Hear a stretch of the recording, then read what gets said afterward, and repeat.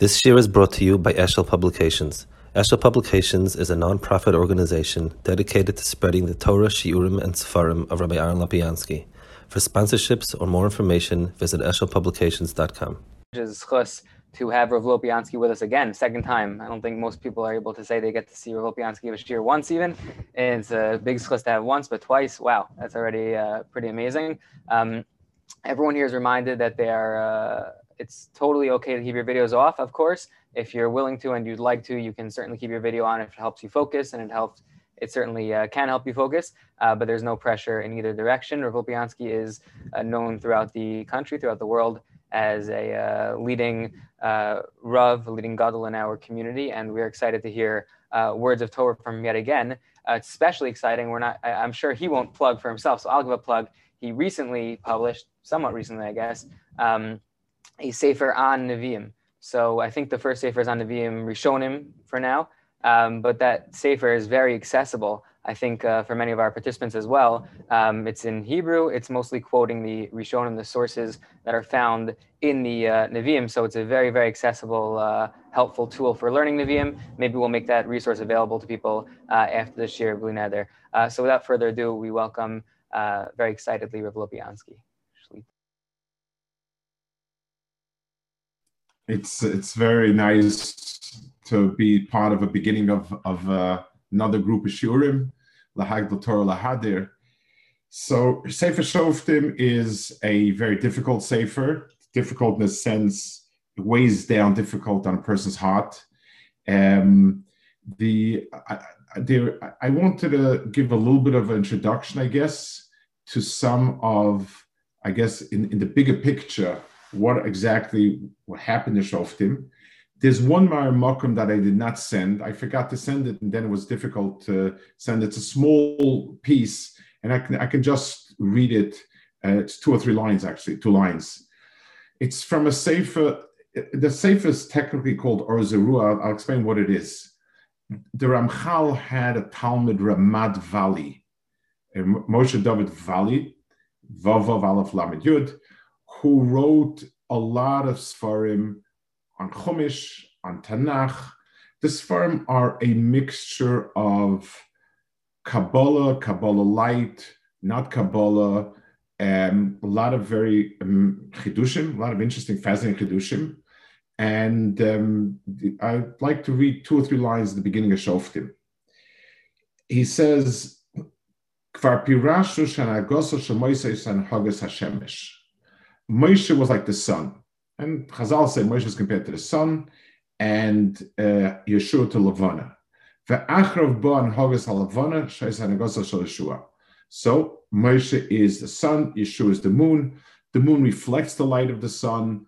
It gets its light from the sun. It's a little easier to look at the Levana, and as I said, the sun. Almost any mashal, any nimshal that you can figure out between a sun and a moon will work over here. Now he says, "Ve'achrav hanegosan shal shoftim shehi hanhogas hakochavim." This is stars. She'advarim holchem beseder. The progression should be natural. Lohodia olivada she'umak toshim shel shemesh reichachavim. To teach us that we have a sun, a moon, and stars. Stars in the astronomical sense. That's the sense that it means over here, obviously. So this sounds really wonderful, really, really great. This is an era that's not quite the era of the Moshe Rabbeinu and Yeshua, but the stars are still kind of very pure celestial beings. They're really wonderful.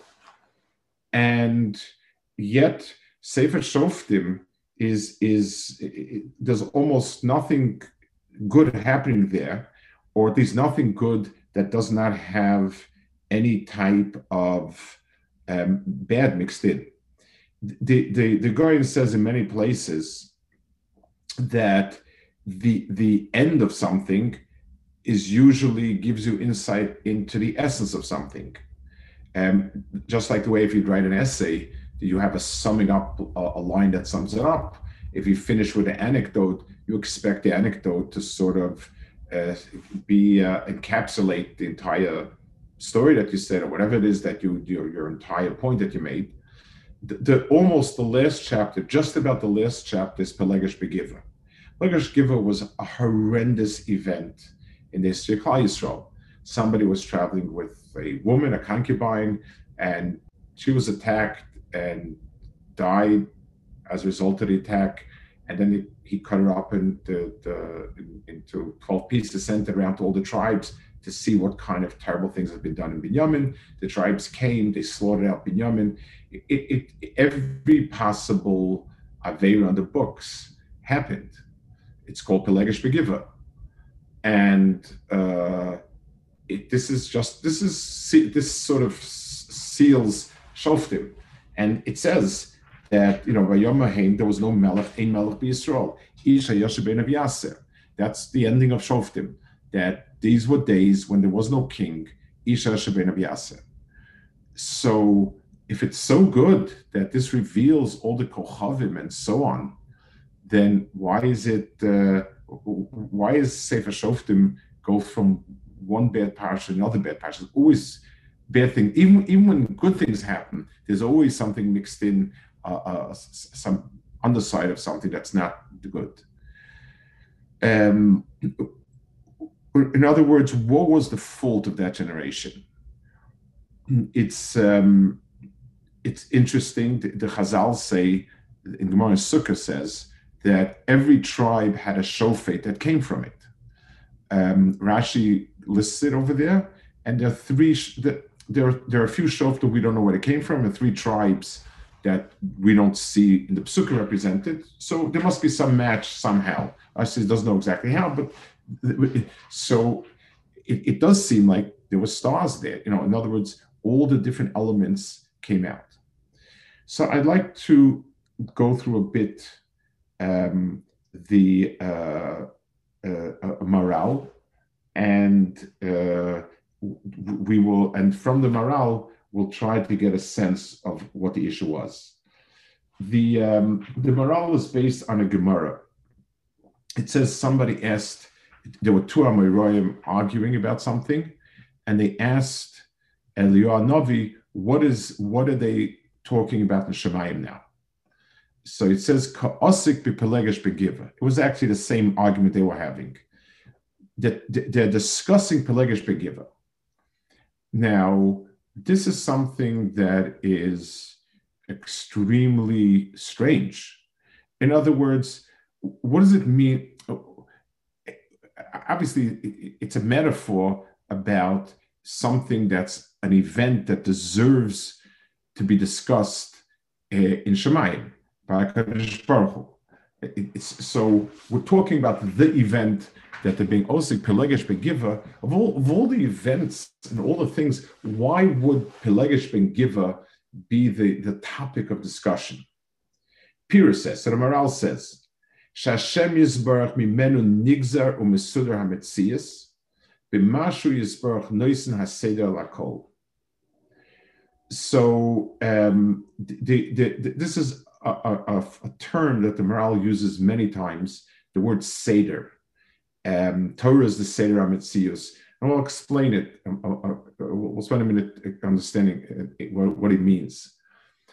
In order to have Seder, which means organization, I need to have a common axis, a common point of origin, and a common axis by which I'm locating these individual points. So if, let's say, I have a slideshow, so I take the slides and I organize them based on the presentation I want to give. So what dictates the word organization is taking into account from where I want to go to where I want to go, and then each piece gets arranged based on what point along that line it satisfies. What point is it bringing out? And it can be very different ways. when I'm arranging shoes in my house, I arrange them by the one that I need the most, closest to hand. If I'm arranging it in a store, I may want to have the nicest shoes out there. If I'm giving it to charity, I may want the warmest shoes out there. The Seder is really the result of the superstructure. That the most important point is point of destination and point of origin. So Torah, he calls many times the Seder HaOlam. Torah puts each piece into place based on a certain arrangement. And therefore, ultimately, the only thing that gives Seder to the world, structure to the world, is HaKadosh Baruch Hu.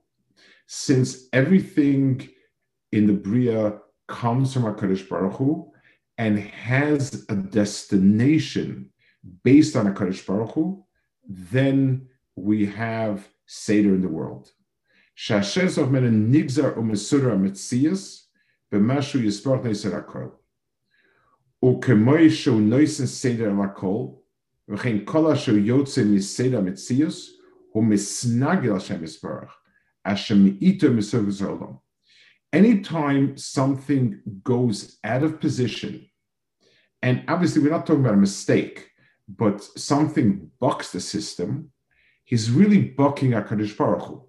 What he's doing is HaKadosh Baruch Hu made a world with a certain purpose to realize something, and if I distort that and I go off on a different direction, in a certain sense, I'm starting up with HaKadosh Baruch Hu.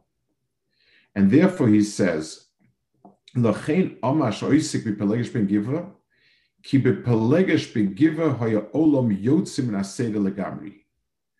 The world, it's one thing when a person does an avera, so that's sort of a little detour, and I don't see that as being an aberration. I don't see that as being going out of seder. But if everything is going wrong, so if Lamashal, if let's say I'm cooking something, and sometimes it cooks quicker and sometimes slower, that's not called it's going out of its seder. But if it starts freezing the liquid, that's out of its seder. The events at Pilegesh ben BiGivaah were totally, it was something that was a total breaking out of Seder HaOlam, that so many things fell apart. Every affair on the book, every horrible thing on the book, and everything that could be bad came out. So HaKadosh Baruch Hu is being osik b'Pilegesh ben BiGivaah means this is a parsha that is connected as HaKadosh Baruch Hu is Seder HaOlam. This parsha is the opposite of it, and that's why it's worthy of divine intervention or divine grappling with it, so to speak. Now the Maharal explains why this was. Ki Pilegesh ben BiGivaah earlier said Gamri ki lo hoyel melech asher shomer u'machzik Seder Metzias. There was no king who would give it that Seder Metzias. V'lo hoyel oz melech, that no king, v'oz hoyel yitzir ligamri naseder. So the Maharal's point is the human counterpart of HaKadosh Baruch Hu's desire to make the world a Seder is a king. The king is the one whose job is to put all the pieces in place. And let's explain a moment the difference between a king and a democracy. A democratic society allows for people to live and breathe, so that the needs of society take care of, and people don't kill each other, each other, and so on. But the society is not going anywhere without a king. If you ask yourself, what's the goal of America? Well, ultimately, it's to let everybody do what they would like to do in a way that doesn't bother anybody else, and so on. But to say that there's a national goal we have no definition of that. I mean, of course, everybody says wonderful things, but has nothing to do with the law and nothing to do with the Constitution. A country that's more specific, I just grab, let's say France, they have a sense of French and some sort of French character, some sort of, I don't know, French, there's something a little more to that. A king embodies, it's a spearhead. It's kind of, we're going towards a certain goal. The Melech is HaKadosh Baruch Hu's agent for bringing the country to a certain goal. So obviously he has to make sure everybody has space to live and everybody doesn't kill each other. But they're going someplace. And when there was no Melech in Klal Yisrael, it fell apart. That's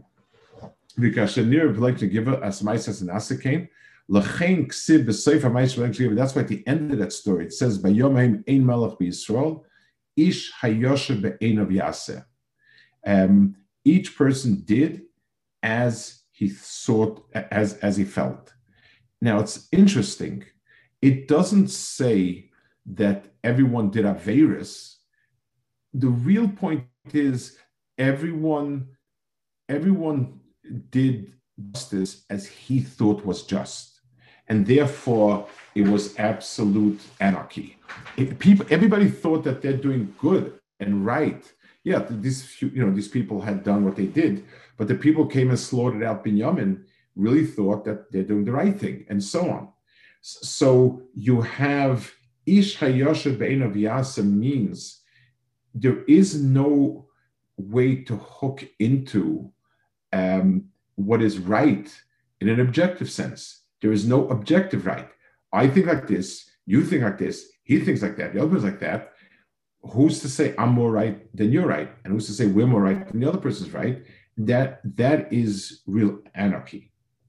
I want to, let's go to the next piece, which is sort of complements this. It's a pasuk in Devarim, two psukim. It speaks about the prohibition of making a private altar, a private mizbeach. So it says, "Lo sasun kol pohayom."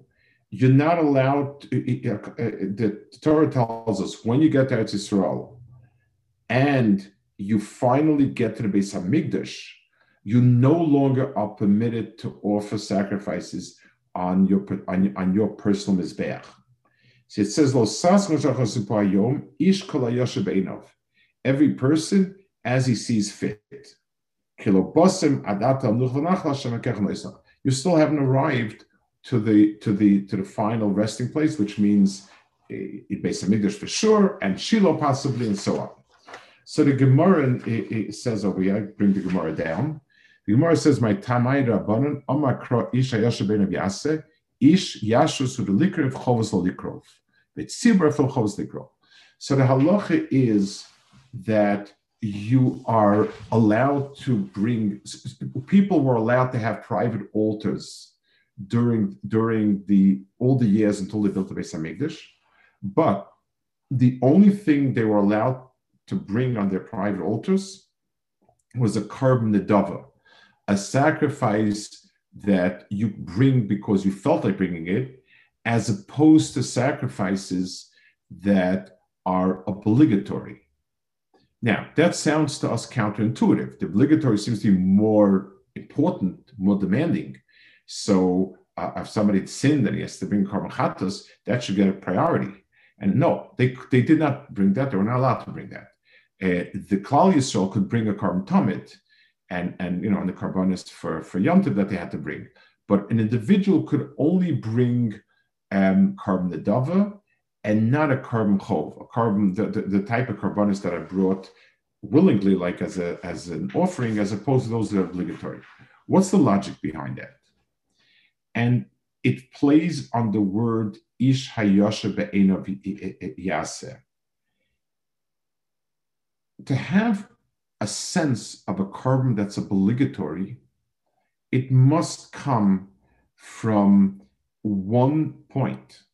In other words, to say that something obliges me, it means we subscribe to some sort of common standard that obligates us all. If we don't have that, then the concept of obligation doesn't really mean much. I might feel obligated to do it, but if the reason why I'm obligated to do it is because I feel I'm obligated to do it, so it boils down again to feeling. So this was the era of Ish Hayosher Be'enav Yaseh, and it meant that we could not have a sense of obligation. So the concept of Ish Hayosher Be'enav in two different places mean almost the same thing. The era of the Shoftim did not have a king yet, and that's why the era of Shoftim ends with Shmuel, who gets ready to anoint the first king in Klal Yisrael, first kings actually in Klal Yisrael, and it segues from the era of Shoftim, and that would eventually create an entity that would allow for the bringing of a Karban Chova. Let's look at the last Rashi that I have, this piece, and this sort of gives us the crucial point. This is by Korach. Korach said, "Listen, you've turned Judaism into some sort of aristocracy. Yeah, only the high royal family, one Cohen, one this. We're all great people. We're all people that saw God. We want to have a much more democratic, egalitarian religion. Enough nepotism." That's basically what he said. Let's translate in English. So he replied to them, "Zos asu kulachem machtes, ma ro lo melem kach." Omalehem, he told them, "Bedarke ha'akum yeshni musim harbim v'komrim harbim."